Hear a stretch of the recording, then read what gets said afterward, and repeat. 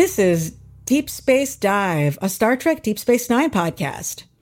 DS9 is the Star Trek with the greatest focus on political concepts like colonialism, feminism, queerness, and post-scarcity economics.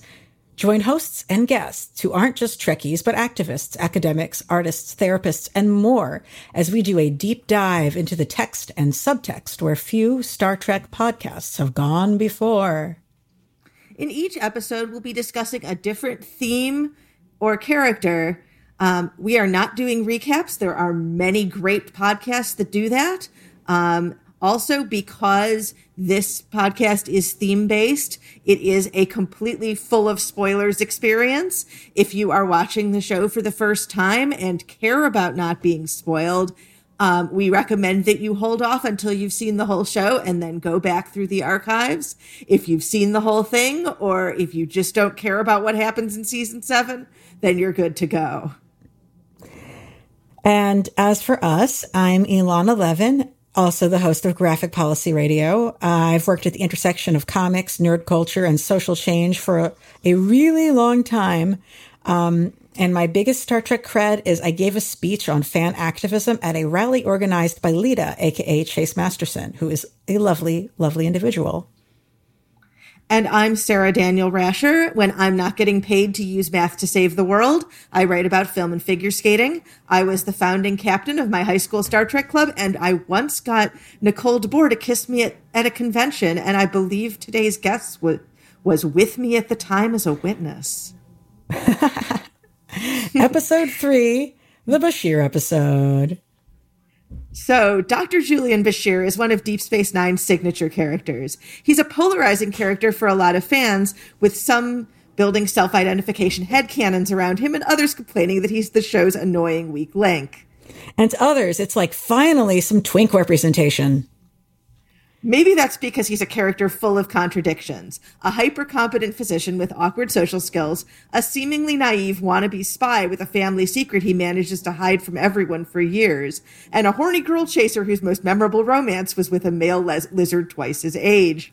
He's also a still rare series regular of Middle Eastern North African descent, and a voice of science and reason that harkens back to Star Trek's core values. A lot of conversation about Bashir centers around his romantic relationships, so today we want to focus on what the character himself represents. Joining us is Ali Naguib. Ali has been working as an activist and organizer in several policy areas for over a decade, most prominently as assistant director of Illinois chapter of NORML, the National Organization for the Reform of Marijuana Laws, working on drug policy reform. This includes helping to pass key cannabis policy laws in Illinois, beginning with the medical cannabis legislation in 2013, up through helping to end prohibition in the state in 2019. Ali holds a bachelor's degree in economics and an MBA from the University of Illinois Urbana-Champaign and has been a lifelong Illinois resident. He lives in Chicago with his wife and 2 children. And he's also the guy who took me to my senior prom. So, with that in mind, Ali, why don't you let us know a little bit about your background with Star Trek and especially with Deep Space Nine? Sure. Thanks for having me. Yeah. So I started watching Star Trek in high school, and I caught Next Generation right at the end, right as it was ending, maybe even just after it ended, but it was in regular nightly syndication. So I caught up on all of those pretty quickly and was a big fan, and got into Deep Space Nine a little bit, like a couple of years later, towards the end of high school when it was in its later seasons.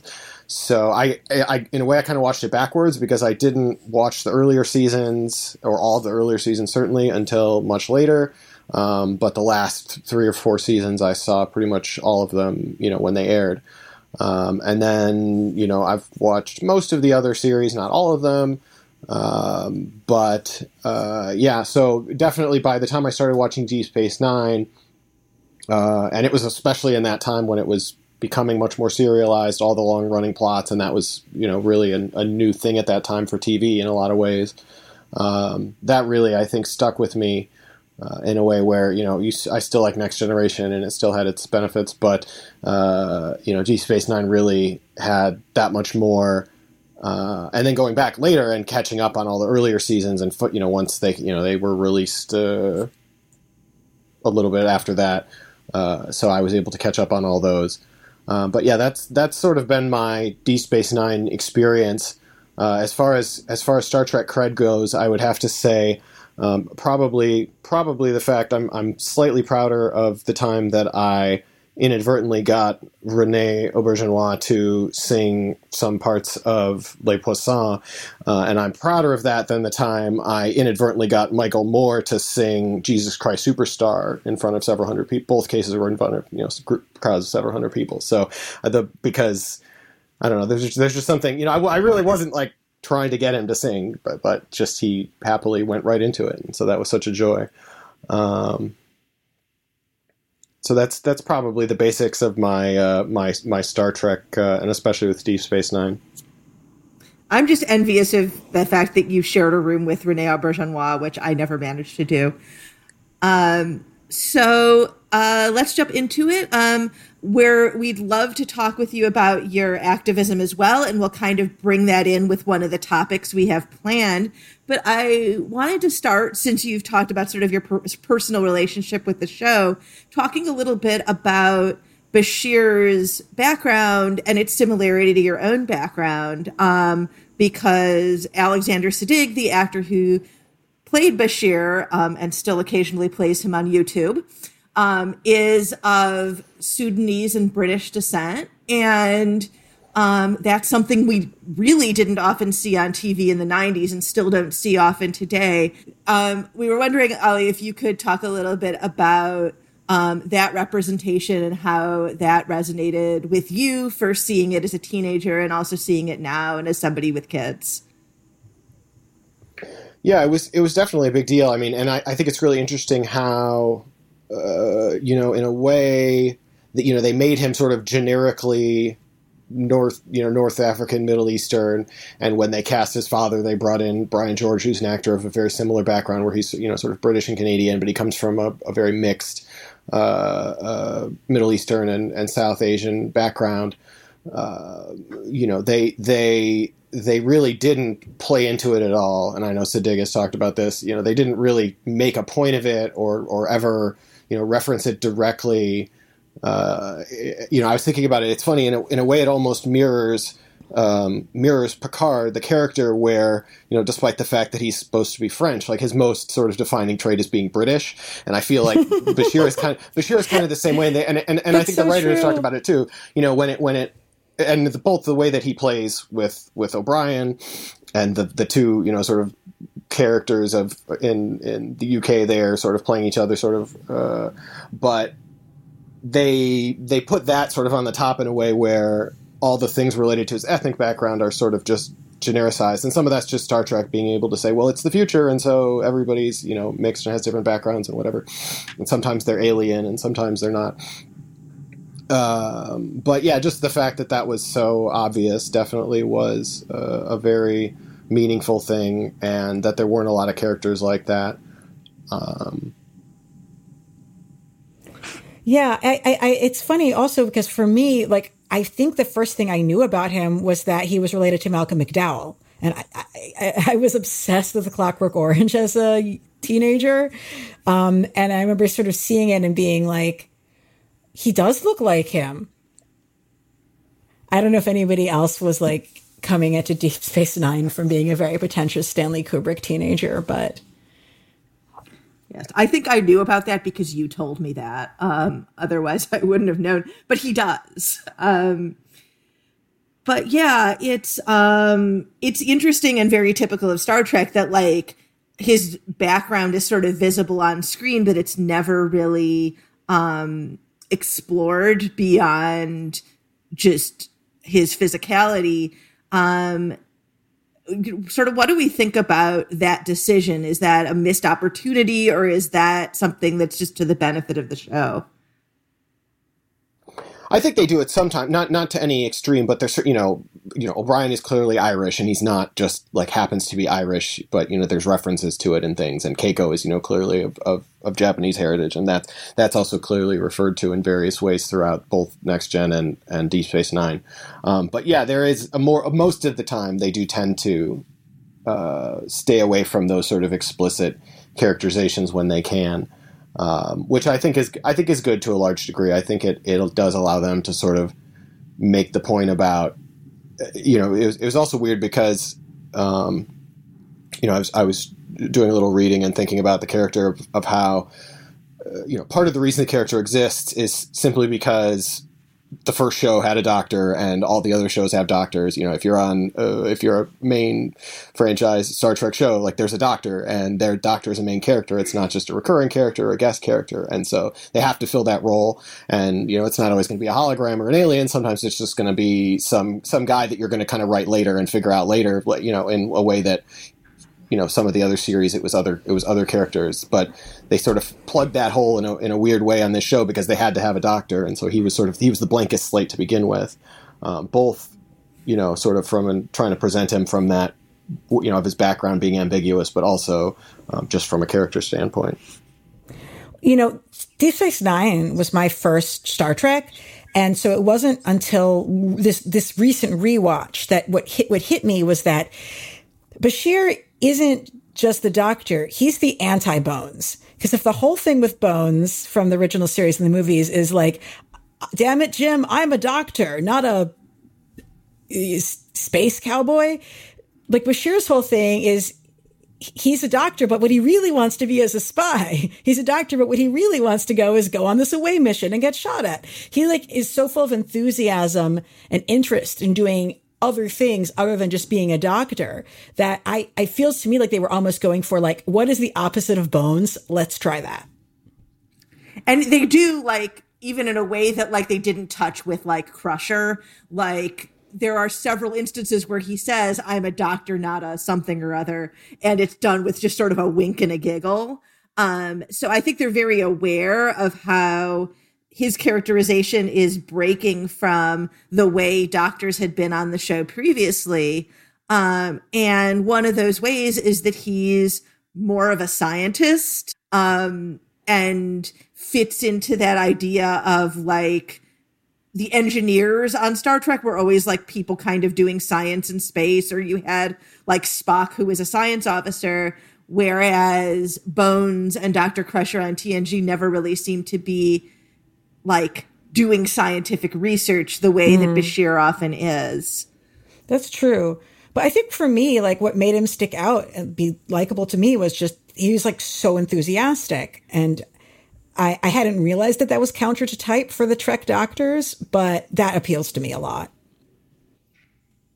Yeah. And, often enthusiastic in a way that plays into idealism and even kind of moves into activism, which is where we're going to get somewhat into what Ollie has done within the state of Illinois, advocating for change that actually happened.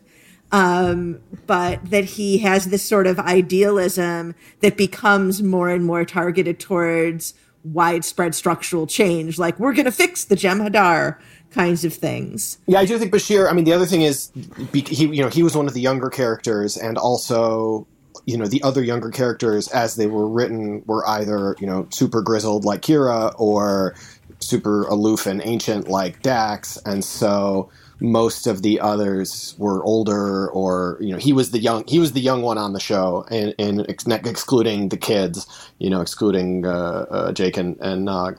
But, so that's why a lot of it, again, I think just felt to his character to be written to be the, every Star Trek show had one character of that type, the young, eager, whatever, go-getter type. And in this one, it just kind of fell to the doctor because they wrote all the other characters to be other ways. Yeah, Terry Farrell is younger, but Dax is, the joke is that it's the young pretty woman who's 300 years old.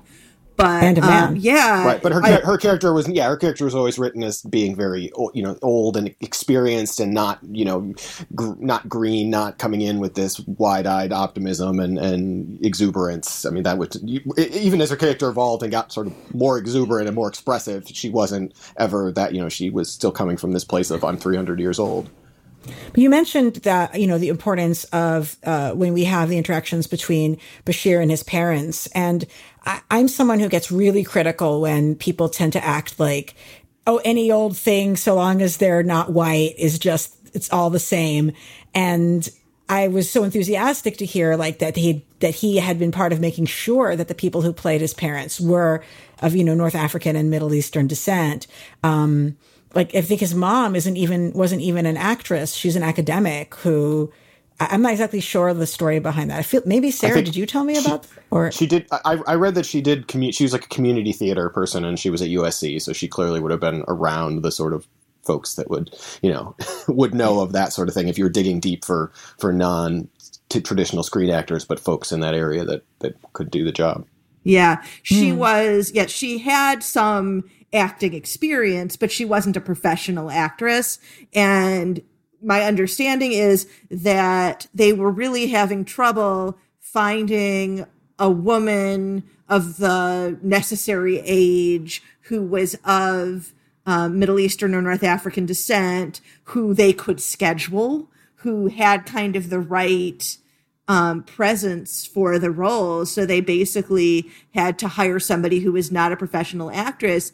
And I've seen fans who are younger, who are newer to the show, sort of complaining about that and saying, well, somebody must have been excluded. And what I've seen from sort of production retellings of that was no, it was at the time very, very difficult to find an actress that fit that brief, and that that Sid, as well as production, felt very strongly that they needed to cast somebody who was authentically of a similar background to the character. Yeah. And that was exciting to me as a quote unquote ethnic person who is white. So I can only imagine that might have been very enthusiastic to someone who's like of, similar descent to Bashir in the first place.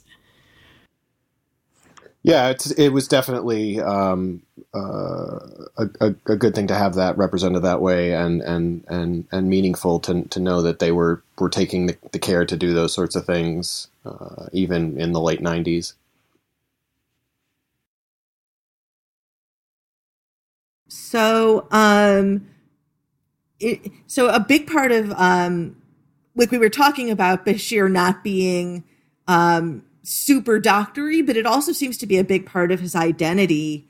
And thinking about, because I just rewatched, Dr. Bashir, I presume, which is the episode with his parents, where his parents try to take credit for him becoming a doctor, and he gets very visibly vexed about that it seems to be very ingrained in his identity, but that's very tied in with his desire to be, sort of, at the beginning, he's sort of Peace Corps Bashir, but that evolves into something a little more sophisticated as the show progresses. And do we think of Bashir as an activist character or as an advocate character in that way? I certainly think so, at least, within the boundaries of Star Trek and the way that they portray those sorts of things. He's not starting a union exactly, although I know you mentioned that he previously that he was involved in that. But, more generally, just his sort of attitude and his, on the both sides of it, where he is interested in the intrigue and the dark side, the spy side, the Section 31 side, but at his heart, it's like Sadler says at the end of the one in season 7, where he's like, you're the guy who wants to play the game, but is only willing to go so far, and is willing to is going to do the right thing at the end, and so he's sort of like, in a way, trying to be that perfect balance of really committed and really strong, but also doing what it takes to try to accomplish the goal, but also having still adhering and caring about the principles that you're trying to defend, and not just the ends justify the means. He has so much empathy for everyone, and so little sense of boundaries, which I think makes a lot of sense in a lot of ways. Yeah. And what really strikes me is that when he does make a major difference, especially in the war with the Dominion, it's always by using the tools he has, where he early, when they're still just sort of getting a sense of what the Dominion really is, he cures the blight that the founders have sort of cursed this one planet with for defying the Dominion, and almost doesn't quite realize what a major political act that generational cure that is a metaphor for HIV is. And then tries and fails to find a way to either synthesize the Ketracel white that the Jem'Hadar are reliant on, or to cure them of the addiction, and then towards the end of the series, cures Odo of the disease that's killing the founders, thereby, stopping the Federation genocide of the founders. So whenever he has a big impact on kind of the politics of the series, it's very tied in to his own medical skill set, and very based on what you said, Alana, like his level of compassion. And like, I think that there's definitely a sense that in some Star Trek spaces or characters, they would have felt like it was overstepping, and it's not. And like, I appreciate the fact that, there's moments where, people can check in and like, look, nobody else was able to do this in this amount of time. Maybe you won't be able to. And so people like to try to play it like it's an ego thing. But I think it's actually, while it doesn't occur to him that he might not be able to, like, it's not coming from a place of I'm so great. It's coming from a place of like, I really give a fuck and I don't want to see people suffering. And I think that he just like resents, and this ties into what had happened to him. I feel like he resents anybody acting like anything is just a given, that we have to just suffer, things just have to be a certain way. And any sort of, what's the word I'm looking for? Not giving up, but like a fatalism. Thank you.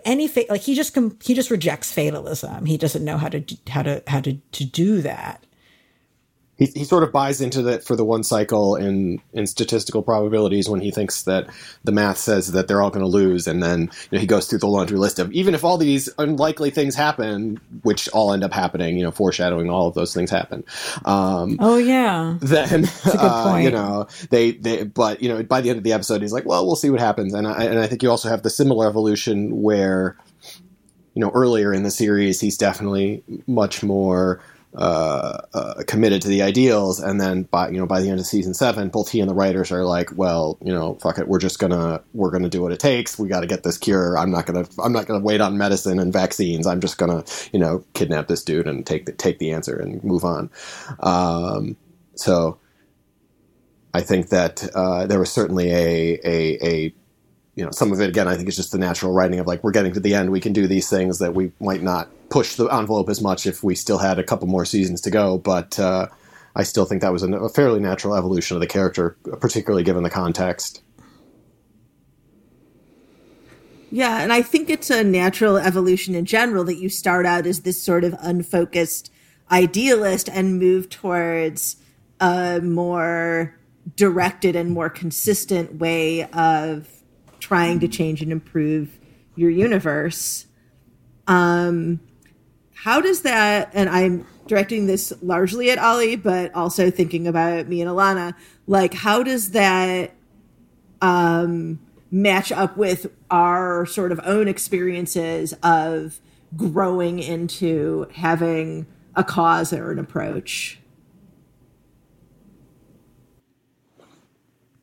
Yeah, I definitely think there's a lot of overlap and a lot of similarity that I see in terms of the way that I've approached trying to be effective at advancing different causes or focusing on different areas and looking at all the different pieces of sort of what goes into connecting society and particularly through the political lens of the way that we interact to make decisions about laws and rules and things like that. And so because Star Trek is so utopian, and even though Deep Space Nine is among the least utopian of the series, it's still kind of this, the things they're trying to fix are a little bit different. They're not necessarily trying to fix the same problems, or, they're fixing things that are metaphors or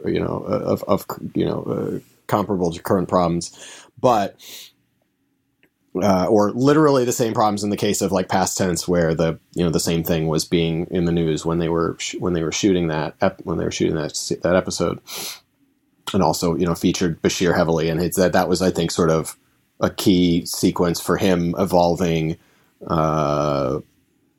and recognizing how all the at other points in the series he talks about like, oh, I'm not that much of a historian, or I don't know that much about what happened, and him being like, oh, right now I do need to care about these things and how it all fits together, and how things in the past were one way and how we can use that to inform making things better now.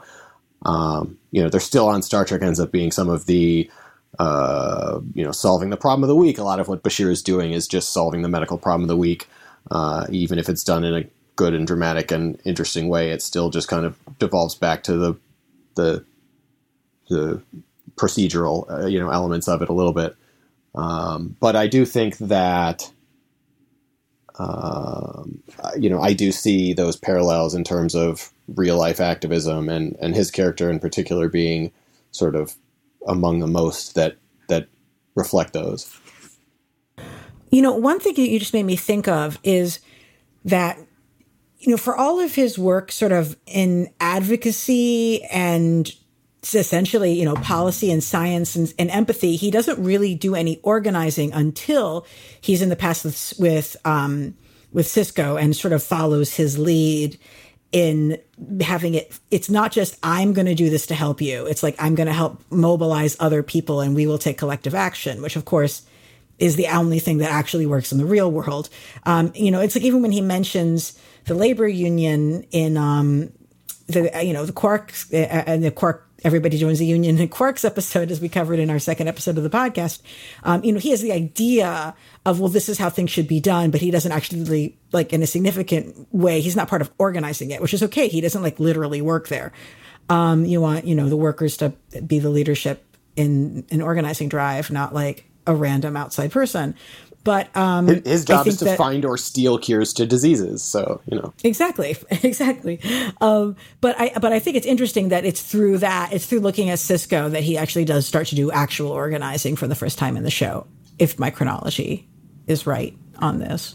Yeah, I think that Past Tense might really be a turning point for him in that respect. He has, and this is a misquote, but he says something like, they had everything they needed to solve the problem, but nobody quite cared enough. And I think that realization seems to have sort of flipped a switch for him a little bit in terms of his behavior going forward, in terms of not just saving one person, but in terms of he literally prevents a genocide twice. So, thinking more in those terms of like, how big can he go?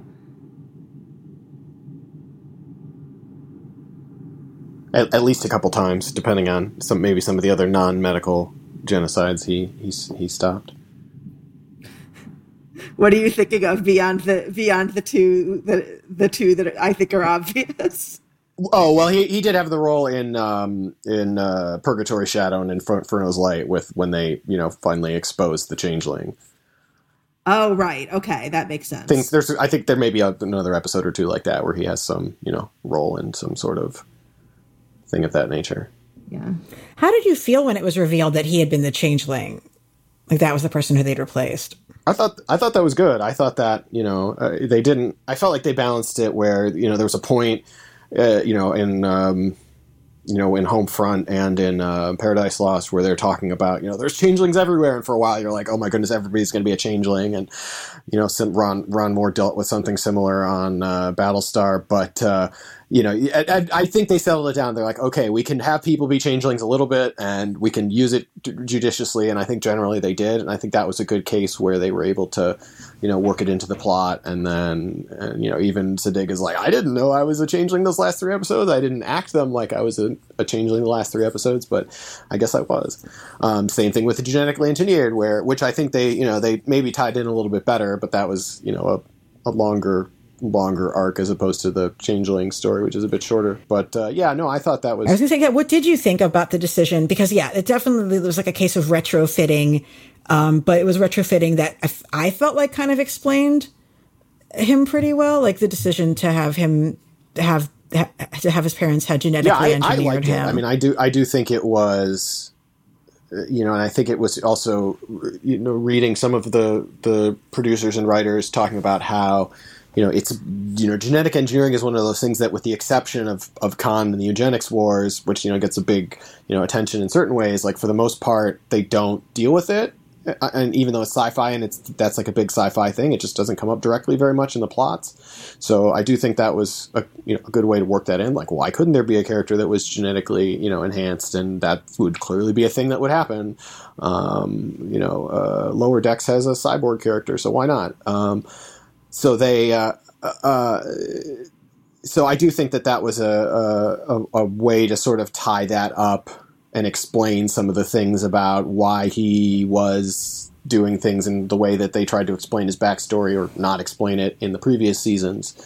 And it came at a good time where they could then sort of use it for the springboarding for the remaining couple seasons without it being too overdone. They could refer to it and they could have a passing line here and there, but then it didn't have to be, an emphasis all the time.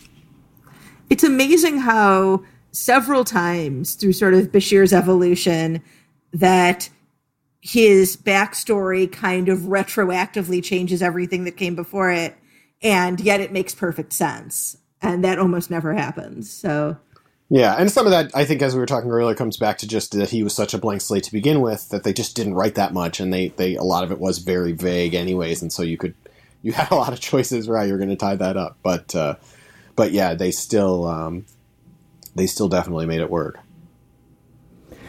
I mean, what do you think that they had as him at the core in the beginning, where they're like, okay, we need a doctor. We want him to be the opposite of the other doctors. There needs to be like an attractive young man who's going to go do attractive young man things.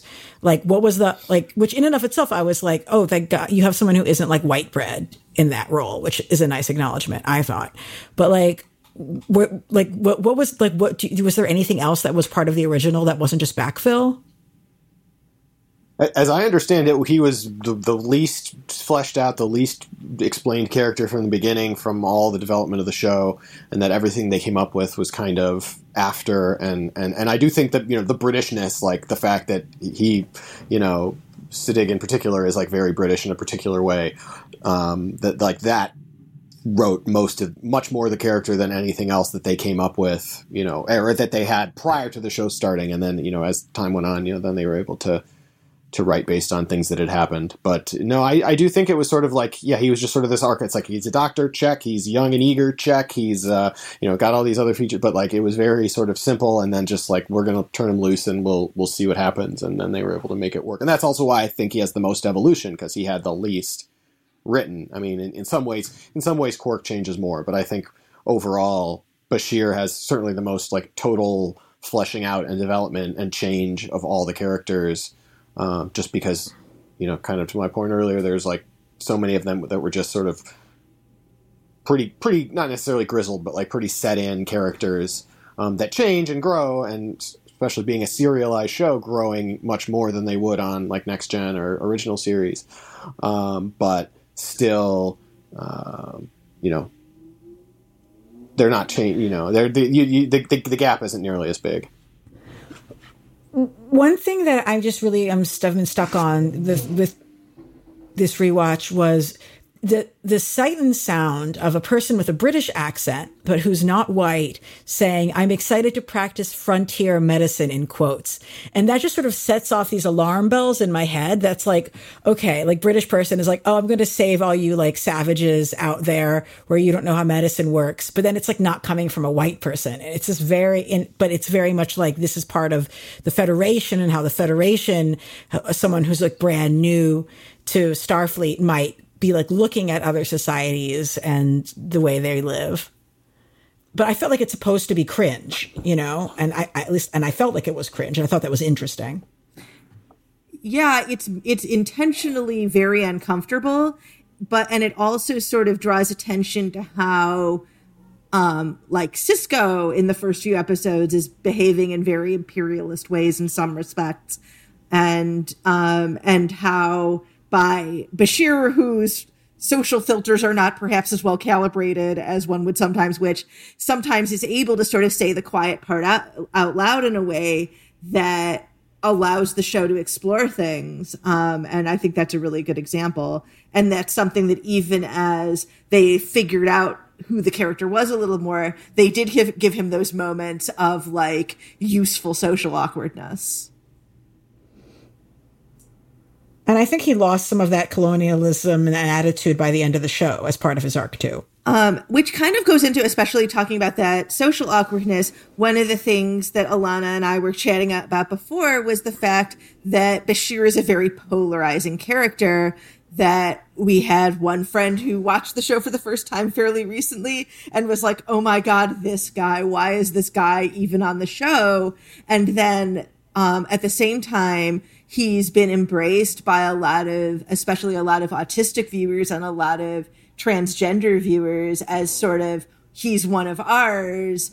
We can, without, changing anything in canon, perceive this character as being one of us. And what do you two think about him? As I referred to him in our notes as the headcanon magnet, that he seems to sort of invite a lot of people to embrace him as theirs, but at the same time, there are other people who find him incredibly off-putting and can't identify with him at all. I do think some of it was that he's deliberately off-putting, right? It's similar to with, Quark and the misogynistic comments and things like that. It's deliberately meant to be, the character is behaving badly, and then the other characters around are typically going to react, in ways acknowledging that in some way. Well, yeah, I mean, what's interesting to me is the people who I know who had the most negative reaction to him are both cisgender heterosexual men who are very feminist. And I think for them, like, they see him and all they can see is like the way he's just gross when he's hitting on women early in the series. And that to them is like very much like, well, there, but for the grace of God, I don't want to be that person. I've made sure that I'm not that person. And then looking at him go off being that person. And just, whereas like for other folks, I think sometimes there's enough other things happening around him. And we also sort of are just like, well, yeah, the heartthrob character is going to be sexist. It's a 90s show that like, we're just like, okay.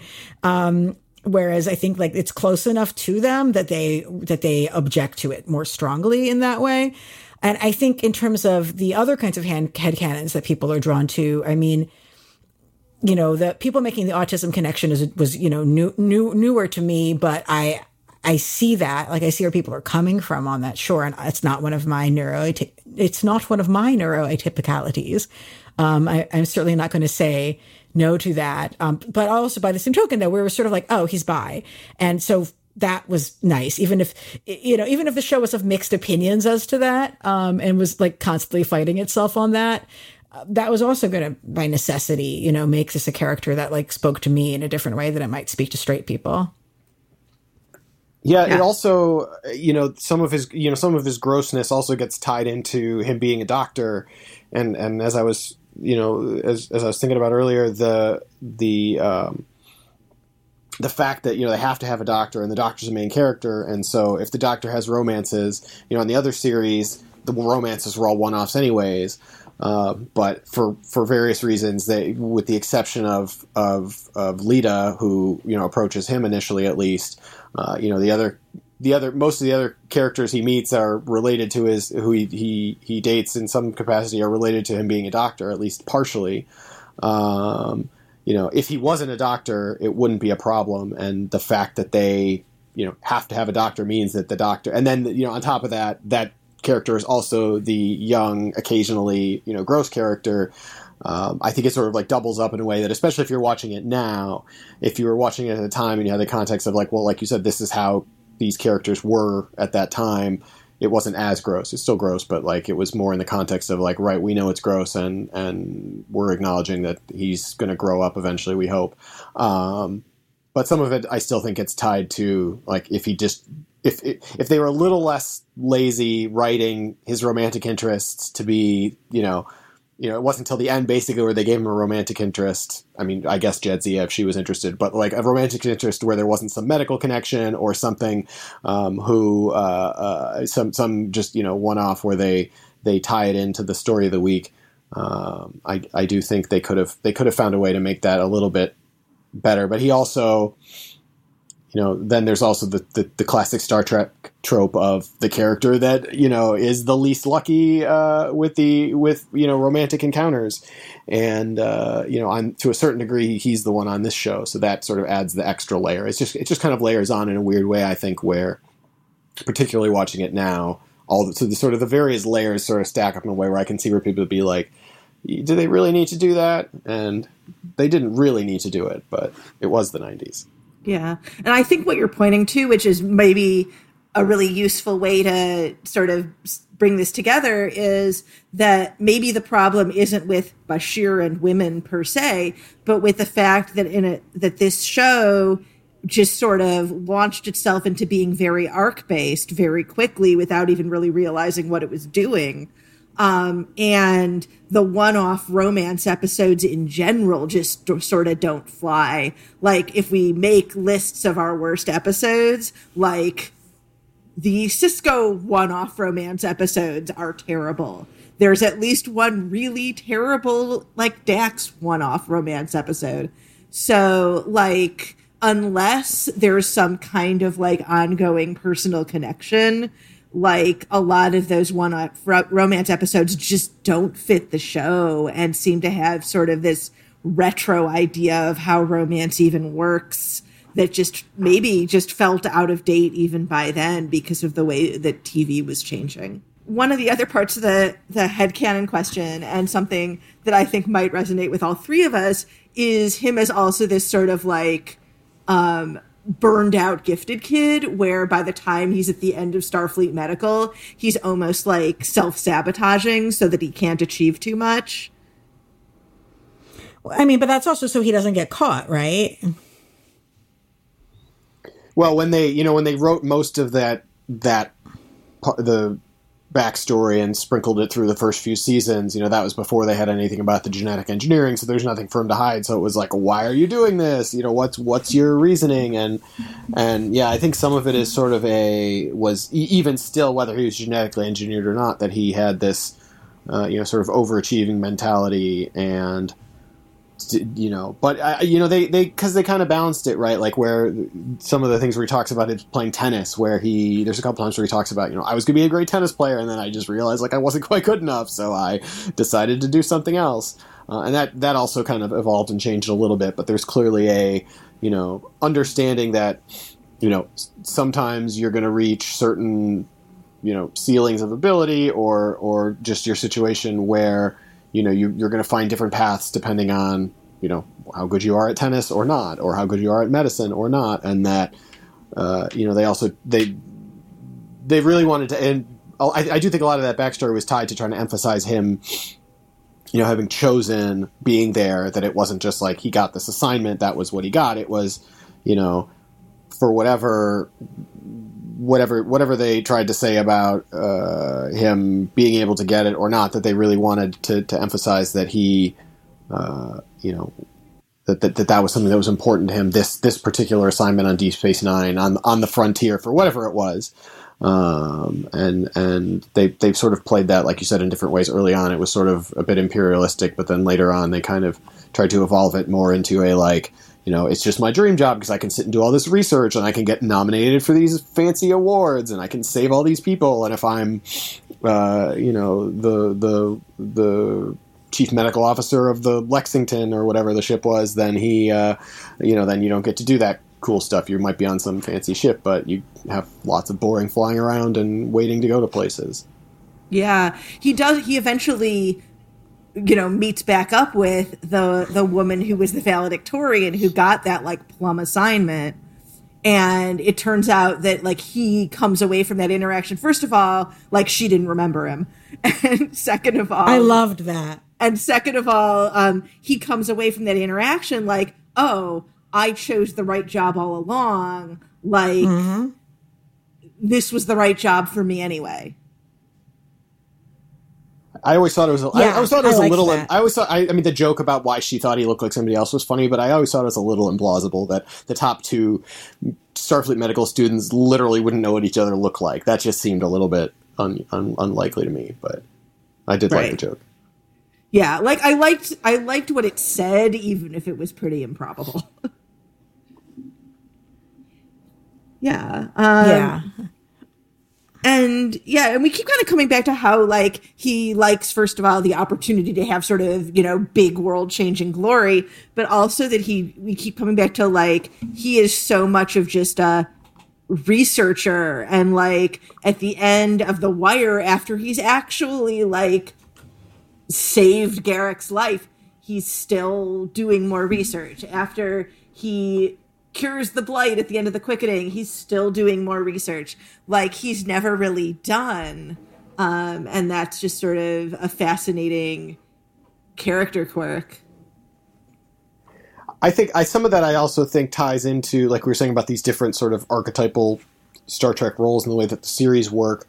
Original series and Next Gen in particular were all about going places and boldly going places and adventuring, and whereas Deep Space Nine was all about staying and building. And I think some of that was filtered through to him in that way, that it's like you're not just solving the medical problem of the week, you're going to actually stick around. Maybe it's because they're on the other side of the wormhole, or maybe it's because they're on Bajor and you're solving some. I forget when they nominate him for that fancy award that only the really old doctors get nominated for. I think it's for something Bajoran, but whatever particular disease it was that he was helping to research or save or fix, that it was because he was sticking around and he didn't just like fly in one day and solve the problem and then fly away and never see them again, which on the other series is how it would have occurred, just because that's how those series are structured. Right. No, I think that's very cool. Yeah. And how does that, you mentioned at the beginning, like as much as we think of him as like he's a really good doctor in all of the ways that we can think of, except maybe for hitting on his patients, that at the same time, what he really wants to be is a spy. And how does that kind of fit in? Sorry, I think early on, some of it is just sort of the cool factor. It's with the very early Garrick episodes. It's not even about Bashir being interested in spying on its own. It's there's a spy here, and I get to be firsthand interacting with him, and he comes up and hits on me, and then I can use that to learn more about spying. So I think it's sort of at the beginning it was sort of just like awakening all that latent spy interest, and how it then sort of more evolves later on into a broader actually becoming a spy.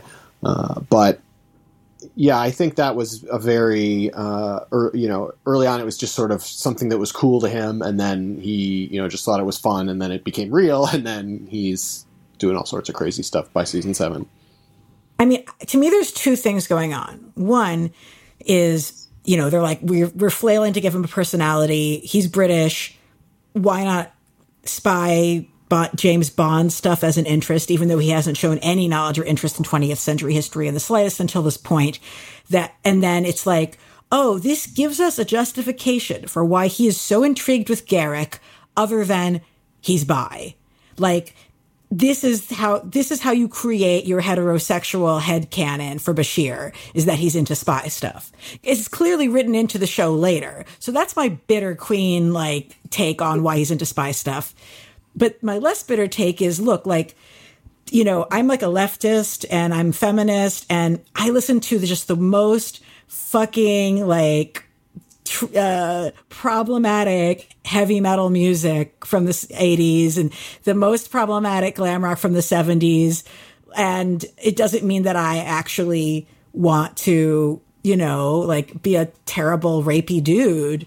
I enjoy listening to this music, and it emotes something to me. And like, I enjoy singing about skulls in a talent contest, but I'm not actually a serial killer.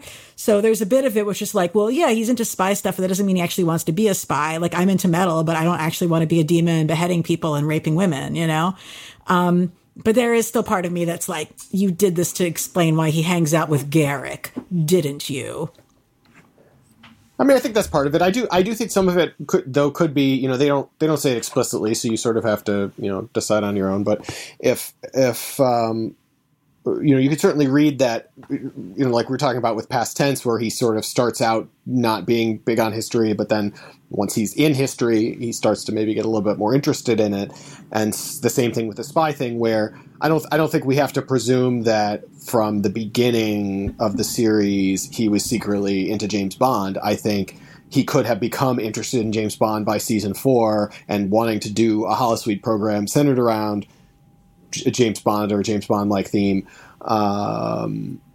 because of all the things that happened in the previous seasons, including like caring more about history and caring more. And sometimes that caring about history leads you to things, the same way that ironically, I wasn't into jazz standards and those sorts of songs until Jimmy Darren and Deep Space Nine. And now, The Way You Look Tonight is, in my typical bedtime lullaby repertoire for my kids. So, that's how these things evolve too. And I think you could see that with Bashir, where, like he got into James Bond essentially because Garrick is a spy and because he started caring more about history. Yeah. Maybe. He starts really getting into just those holosuite programs to the point where by like the end of the series, they're making jokes about another one of Julian's ridiculous holosuite programs.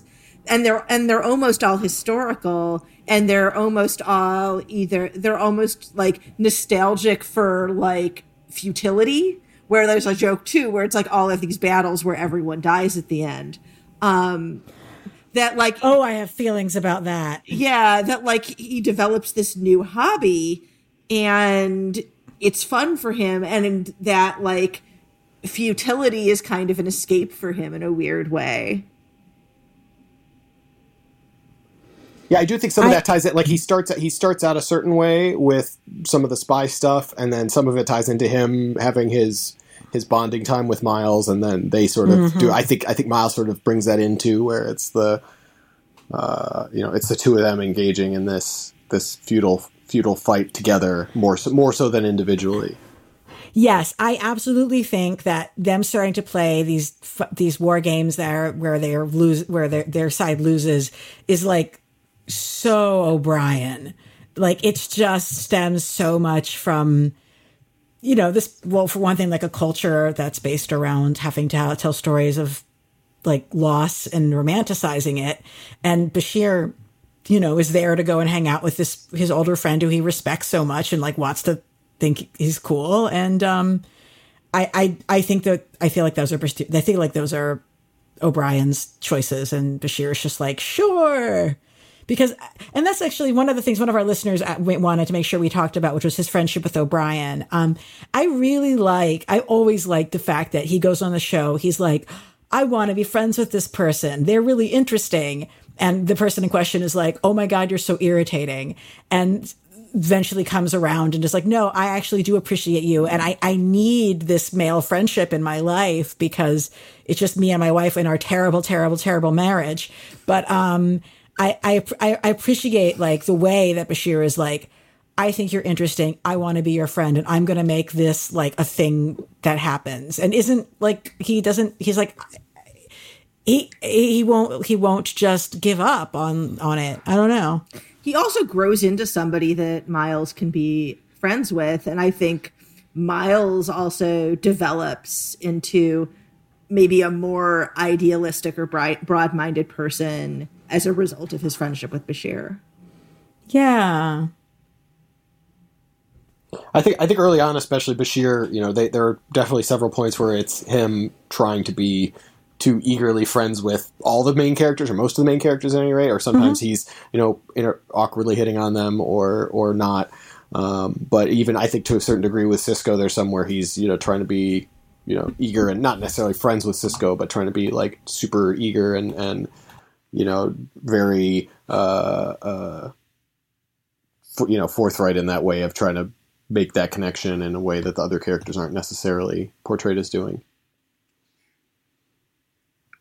I just a little more on O'Brien. I do think that I think that was, to what I was saying about them, sort of some of them were jokes, but it was a little bit of the writers just sort of trying different things. And it's like, who's gonna be friends with who and who's gonna connect with who, even if it isn't serialized yet in the early seasons. But once they really found that and they latched onto it in a way that was, maybe with the exception of like Geordi and Data, there aren't too many other like but just buddies of like two equals, not like different levels of power and, Kirk and Spock or other relationships that are close, but are like represent some different dynamic, just the two sort of buddies. I think they realize they hit something, and even though they're different and some of it is just playing on that natural, their Britishness and their Irishness and them, how they sort of play off each other through that. I do think that was really something they latched onto early, and it's good that they were able to carry through and go through the ups and downs and have them, bicker and fight and have things get, competitive when they're playing squash for some reason and darts eventually, but also get into the absurd when they're doing these holosuite programs. I think that was really a good balance for those characters and for the show to have that dynamic of these just sort of the buddies on the show, which Star Trek doesn't always have in that kind of way. Yeah. I think the newer series, the like current ones, do a much better job of building those relationships, but I also think that TV in general is better at knowing how to sort of arc out a relationship between two characters.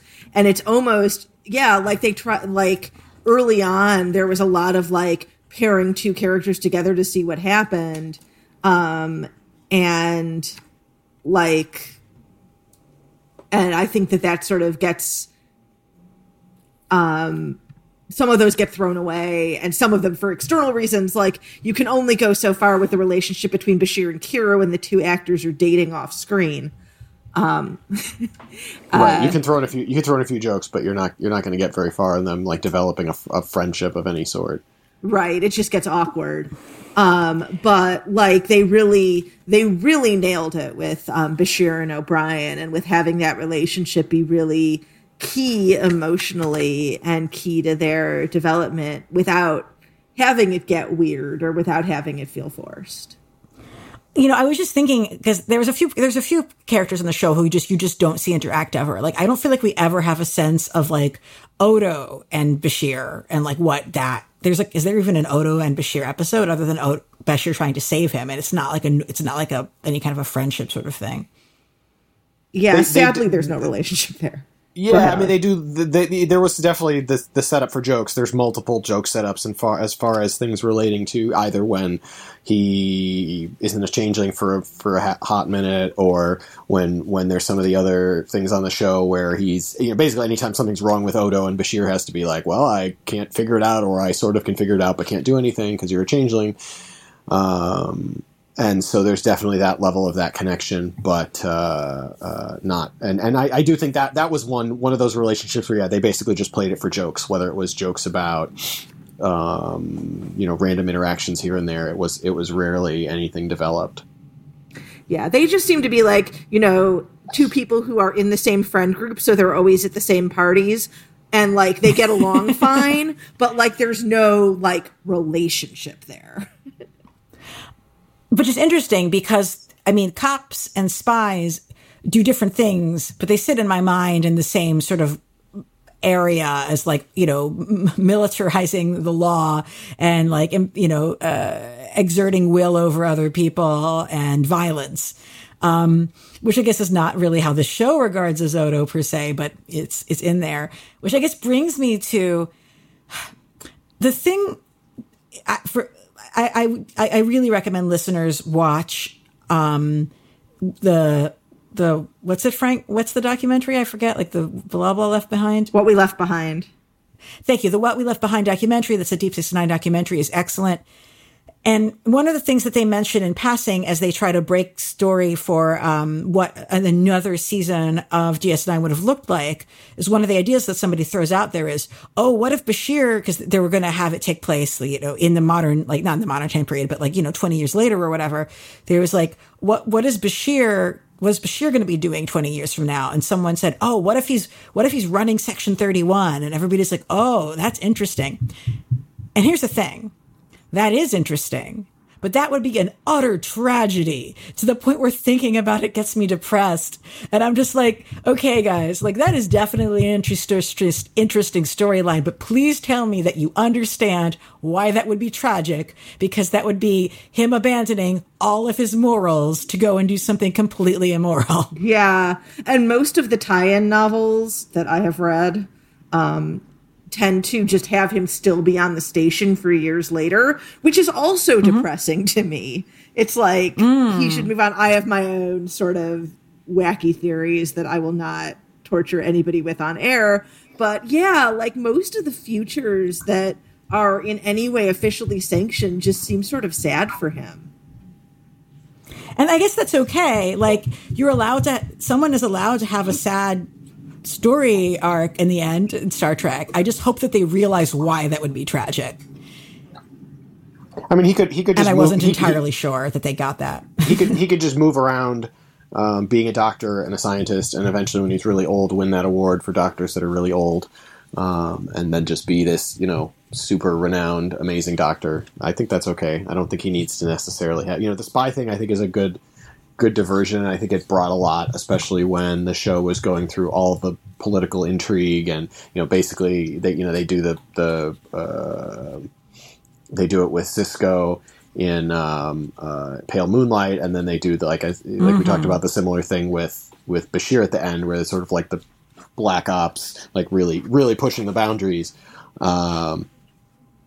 But, you know, I don't think that, like, I agree that I don't think he needs to carry that to the extreme of running Section 31 or being an operative. You know, maybe they could do some tie-in in one of these future situated series like Picard, but I'd be fine if he just kept being a doctor. I mean, I think a lot of these like that. I mean, you know, like Janeway just becomes an admiral, right? I mean, it's not like, I think she's maybe got some role in one of these new series, but a lot of them, they just kind of go on to be, you know, you become a captain or an admiral, or you get to have a big fancy, you know, you can kind of keep doing what you're doing until you retire, until you're too old and you retire. And he loves discovering things. He loves being a scientist, and that reflects his values. And like being anti-democracy and like killing people is just not. Yeah, the more I think about it, the more I'm really into this parallel of like, I am really into some violent, sexist music, and I'm not violent or sexist. And Bashir is really into some spy shit, but he doesn't actually want to be a spy. But his interest in spy shit is part of why he's like, I mean, he literally shows up at the space station, and his first thing is, I hear you're a spy. We should definitely talk about that. It's an amazing introduction to the character. Like, I understand why some people didn't like the character immediately, but to me, the fact that there is a character who the first thing they do on their new assignment is say, so I hear you're a spy. I mean, you gotta love that. Yeah, and I feel like he's like that with, like, sort of his introduction to Dax is like, so I hear you're both hot and 300 years old. Like, he seems to just, that sort of seems to be why he bothers with people. So, but they just seem to give him all the foreshadowing jokes, like all the jokes that I mentioned about things that happen when he's talking about unlikely things that are going to happen in the future of the war. You know, he's also, there's that joke at the beginning where Garrick says, you know, maybe I'm an outcast spy, and Bashir says, how could you be both? And well, you know, he is. That's the joke. It's amazing. So it's similar actually, to the other ones. I want to hear about your thoughts about his interactions with the other genetically engineered characters in this show. those folks. Yeah, I do think that was a good, once they sort of decided to expand on the genetically engineered and they clearly didn't work it all the way through. I think they could have been maybe a little more thorough about the way they kind of thought about those characters and the genetically, they played them for jokes a little too much, I think, in a way that they could have been a little bit more, just more thoughtful about the way they constructed the characters. But overall, I think the concept that there are these other genetically engineered, but people that have behavioral issues that he's then able to relate to and connect with, and they are able to bring that into the storyline. I do think that was a very good choice and a very interesting, very interesting opportunity to expand on that instead of just sort of making it, like I said, like a one-off, like he's genetically engineered and then we're going to crack jokes about it, but that's pretty much it. So they were able to sort of use it in a way that I thought was good to advance the story. And I love the fact that he's like, no, it's not okay to just warehouse them away. Like, let's see what they could do, and like, even if it turns out that they are not able to just live on their own, we should find out. Let's see. Yeah. And some of it is just the overall, I don't know if laziness is the right word, but, general inability for Star Trek writers and shows to try to look at like what is really happening to sort of regular folks that aren't in Starfleet, that aren't like like you sort of see them as extras and you see them in how they connect to the main characters, but you don't really get an idea for like why is it that these characters like clearly have behavior issues, but like why do they necessarily have to be like in an institute? like why? Yep. Like what is it about their situation? Like, okay, maybe Faith Saley in the first one, like she's catatonic. Okay, I get it. Like that's, but the rest of them, like just because they have problems behaviorally, like why in the 24th century does that mean they essentially have to be institutionalized? That seems very odd that there wouldn't be some sort of like, yeah, they're genetically engineered and maybe they can't be in Starfleet or whatever, but why can't they just live in houses on planets and have support services that they need? Like why is that so complicated? But it's a lot of that's just because they don't really get into that level of detail on these shows, and they never do. It's always centered around the main characters, and even when they're not super heroic, even when they're less heroic or flawed or more shaded like they are in Deep Space Nine, they're still not like regular folks, right? They're still these, superstars of whatever they're doing. And so you're not going to get even the everyman Miles is like the best everyman there ever was. He's not just an everyman. He's not, carrying the mail or something like that. So, I do think that's, a lot of it comes back to just the way that Star Trek in general doesn't always flesh out all of those things in a way that lets us sort of analyze them more deeply because, well, we don't really know why. They either just have to take shortcuts for writing and story reasons, or they just play it for jokes, which is sometimes fine. But I think there's like also a sort of interesting legalization parallel here where like you've made people be illegal is just terrifying and disgusting. Like they essentially are punishing people for things that their parents did, for one thing. And like, there's just no care for individual bodily autonomy happening in the slightest. And, just really like we have to make everybody be quote unquote normal. And, obviously I don't want to have to deal with the wrath of Khan, but like, that's such an edge case too. But it's like, I feel like there's something in there. Yeah. Yeah, I mean, they could have, for example, instead of having it be these characters that are very, unusual and act in these unusual ways, they could have just as easily said, there are these genetically engineered people that have been, they've been caught or whatever, so we know they're genetically engineered and they can't be in Starfleet and they can't do whatever other rules. But it is, they don't really say it, but the implication is like, even had Bashir not cut his deal to stay in Starfleet, and I guess one of the original story ideas was that they were going to they were going to blackmail Picardo into keeping it a secret, so he would be like, they would know that he was genetically engineered, but it wouldn't be public. But it's never suggested that it's like, okay, if you can't be in Starfleet, then you go live in the Institute because you're genetically engineered, right? It's suggested that like it's because those particular genetically engineered people have these extreme behavioral problems that makes them unable to function in society, or however they phrase it, which, whatever. But wouldn't there be other genetically engineered people who aren't in Starfleet and are like barred from Starfleet, but don't have behavioral issues that he could interact with, that are also really smart and can do clever things? Right. So they could have written it a little bit differently there. Like, they didn't have to take it to the extreme of like the genetically engineered people that Bashir is going to meet are wacky. It can be something they could have done it in a more balanced way, but.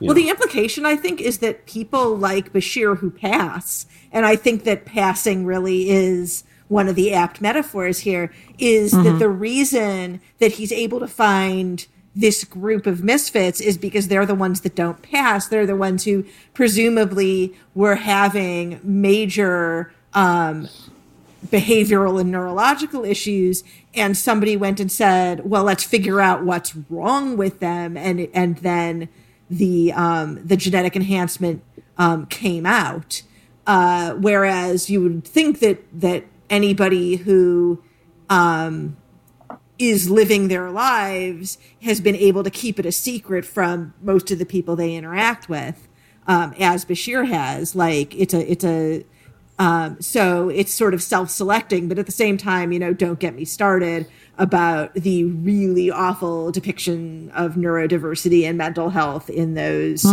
in that group of characters, and how it really is offensive in a lot of ways, both in terms of like, so, broken genetic enhancement results in everybody being kind of like, quirky behavior diversity, like weirdos, and none of them have like notable physical differences. It's all like they're just sort of like they lack social skills in various amusing ways. But yeah, like my assumption and my sort of way of rationalizing it maybe was like anybody for whom the genetic enhancement was as successful as Bashir, like, they're passing. They're out there just hoping they don't get caught. And if they're not in a job or in some position where they would be barred, like if there's no, they don't suggest that people with genetic enhancements are put in prison or are sent to institutes. They do seem to make it pretty clear that, like you said, if you're passing, you can't be in Starfleet, but and maybe there's some other things you can't do that they don't enumerate, but that, you can just be a regular citizen of the Federation hanging out with genetic enhancements. And even if you were caught, you wouldn't necessarily be sent to prison or an institute. You just would, then not be whatever those restrictions are that they don't always lay all the way out. And one of the things that does get hinted at a couple of times, but that they never say outright, is that Bashir would not be permitted to have biological children. Like, it's hinted at with a lot of sadness a couple times talking with O'Brien, but they never flat out say it. Yeah, that's real. And just to listeners, we will definitely be talking about the way the show addresses neuroatypical folks and folks with different abilities in a later episode, because it is a huge thing. Yeah. But yeah, let's just say there is something to be said for our man who has decided that he is going to lose at darts 30 to 40% of the time for the sake of passing and making his friend happy. And I think that's a very typical sort of like passing attitude, is like just sort of like, what do I have to do to not stand out? Yeah, and I do think that part of it, they sort, at least on his end, forgetting the other characters, I think at least as far as Bashir goes, I do think they calibrated that pretty well. Like, it seemed to be sort of the right balance of him, a plausibility in terms of, given that they just wrote this in, that he's genetically enhanced, how it's going to fit back, but that, it makes sense that he could have, all those pieces of finding ways to pass, are plausible. It's not too sci-fi-y. It's not too like, oh well, if he was, it's not like he has it's not like he has like literal superpowers where he's got, he's not shape-shifting. He's not like shooting except when he gets replaced all those times. But he's he's not shooting laser beams out of his eyes or anything. He can pass. He can just not get all the questions right. He can throw the darts a little less well. Well, so I want to thank our guest again for joining us for the show. Ali, like, where should folks check up? I mean, I always tell people I am on Twitter a little bit too much at ELANA_Brooklyn. Is there a social media platform in which you engage with the broader public? And it's fine if you don't. No, not really. I did, after listening to your first few episodes, think about that I'm not really on anything very publicly. That's okay. You can Google me and look up some of my media appearances and things like that I've done in the past. But well, people should be sure that they're donating money to the amazing work that Normal in Illinois has done to like help people's health, to liberate people from prison, and just really, put a lot of us other states to shame for being completely fucking retrograde. Hey guys, this is Ilana jumping in here to say that in the time between when this episode was recorded and now when it's released to you, New York has actually finally passed marijuana reform, including the legalization of pot for recreational use and expunging the records of many people in prison over marijuana. So what changed in that time? To quote my ally, Jawanza Williams, Vocal New York's director of organizing, quote, "Make no mistake, this law is a result of years of tireless work by advocates and those who are impacted by prohibition and the drug war. Not an ounce of recognition is owed to the governor and his last-ditch effort to distract from calls for his resignation. Governor Cuomo repeatedly blocked this bill because he didn't want to invest revenue in Black and brown communities, all while Black and brown New Yorkers were victimized by racist policing. We must give credit where credit is due, and that belongs solely to the grassroots advocates and legislatures who pushed to see the strongest version of this bill get across the finish line. So congratulations to New York organizers, and I, of course, will add congratulations to everyone who, like Ali, has been working on this at a policy level. Back to the episode. So maybe the question to ask instead, now that that cannabis is so legal in Illinois that I sometimes forget that it's not legal elsewhere. So what's next for that movement and that organization?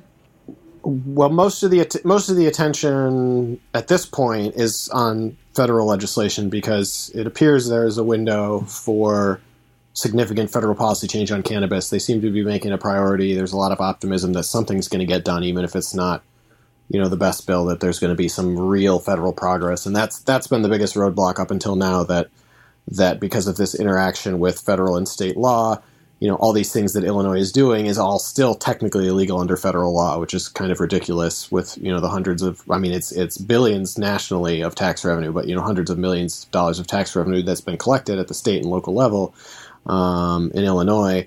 And that it's, that still the federal government is saying this is completely illegal and against the law. That's been the biggest roadblock, I think, to a lot of states.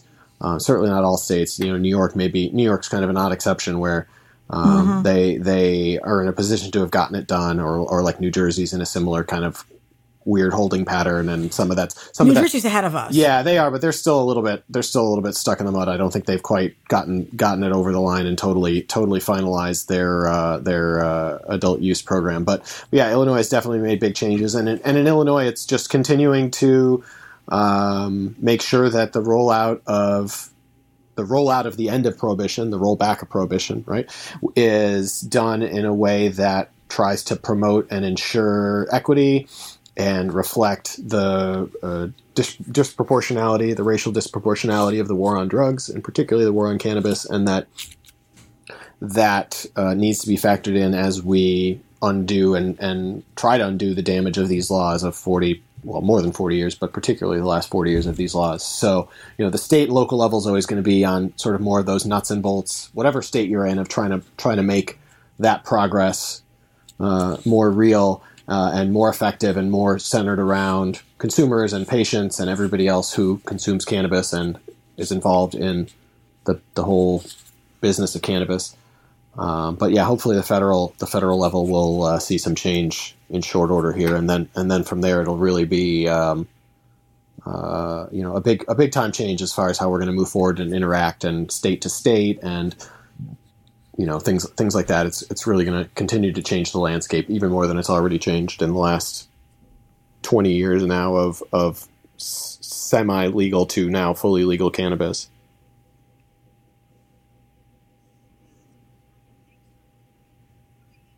Awesome. Yeah. So, I mean, thanks for continuing that fight and for being so involved in that just amazing progression that we've seen. Mm-hmm. I am findable on Twitter at Padeshat, PAS_DECHAT. And I have a website, thefinersports.com, where I am currently writing about film until figure skating and gymnastics start to be safe things to do again. And the other exciting news is Deep Space Dive now has our own email address where you can send us feedback or suggestions. It is deepspacedivepodcast@gmail.com. Please send us email. We would really enjoy hearing from you. And Alana, anything else before I sign us out with wisdom from Odo? No, I swear we're going to have our own separate Deep Space Dive RSS. I'm just so scared to no longer be easily findable to my Graphic Policy Radio listeners. If you want to help give me the self-confidence to move this over to its own thing, why don't you shoot us an email or tweet at me, ELANA_Brooklyn. You can do it. And as Odo says, stop using your job to pick up your disabled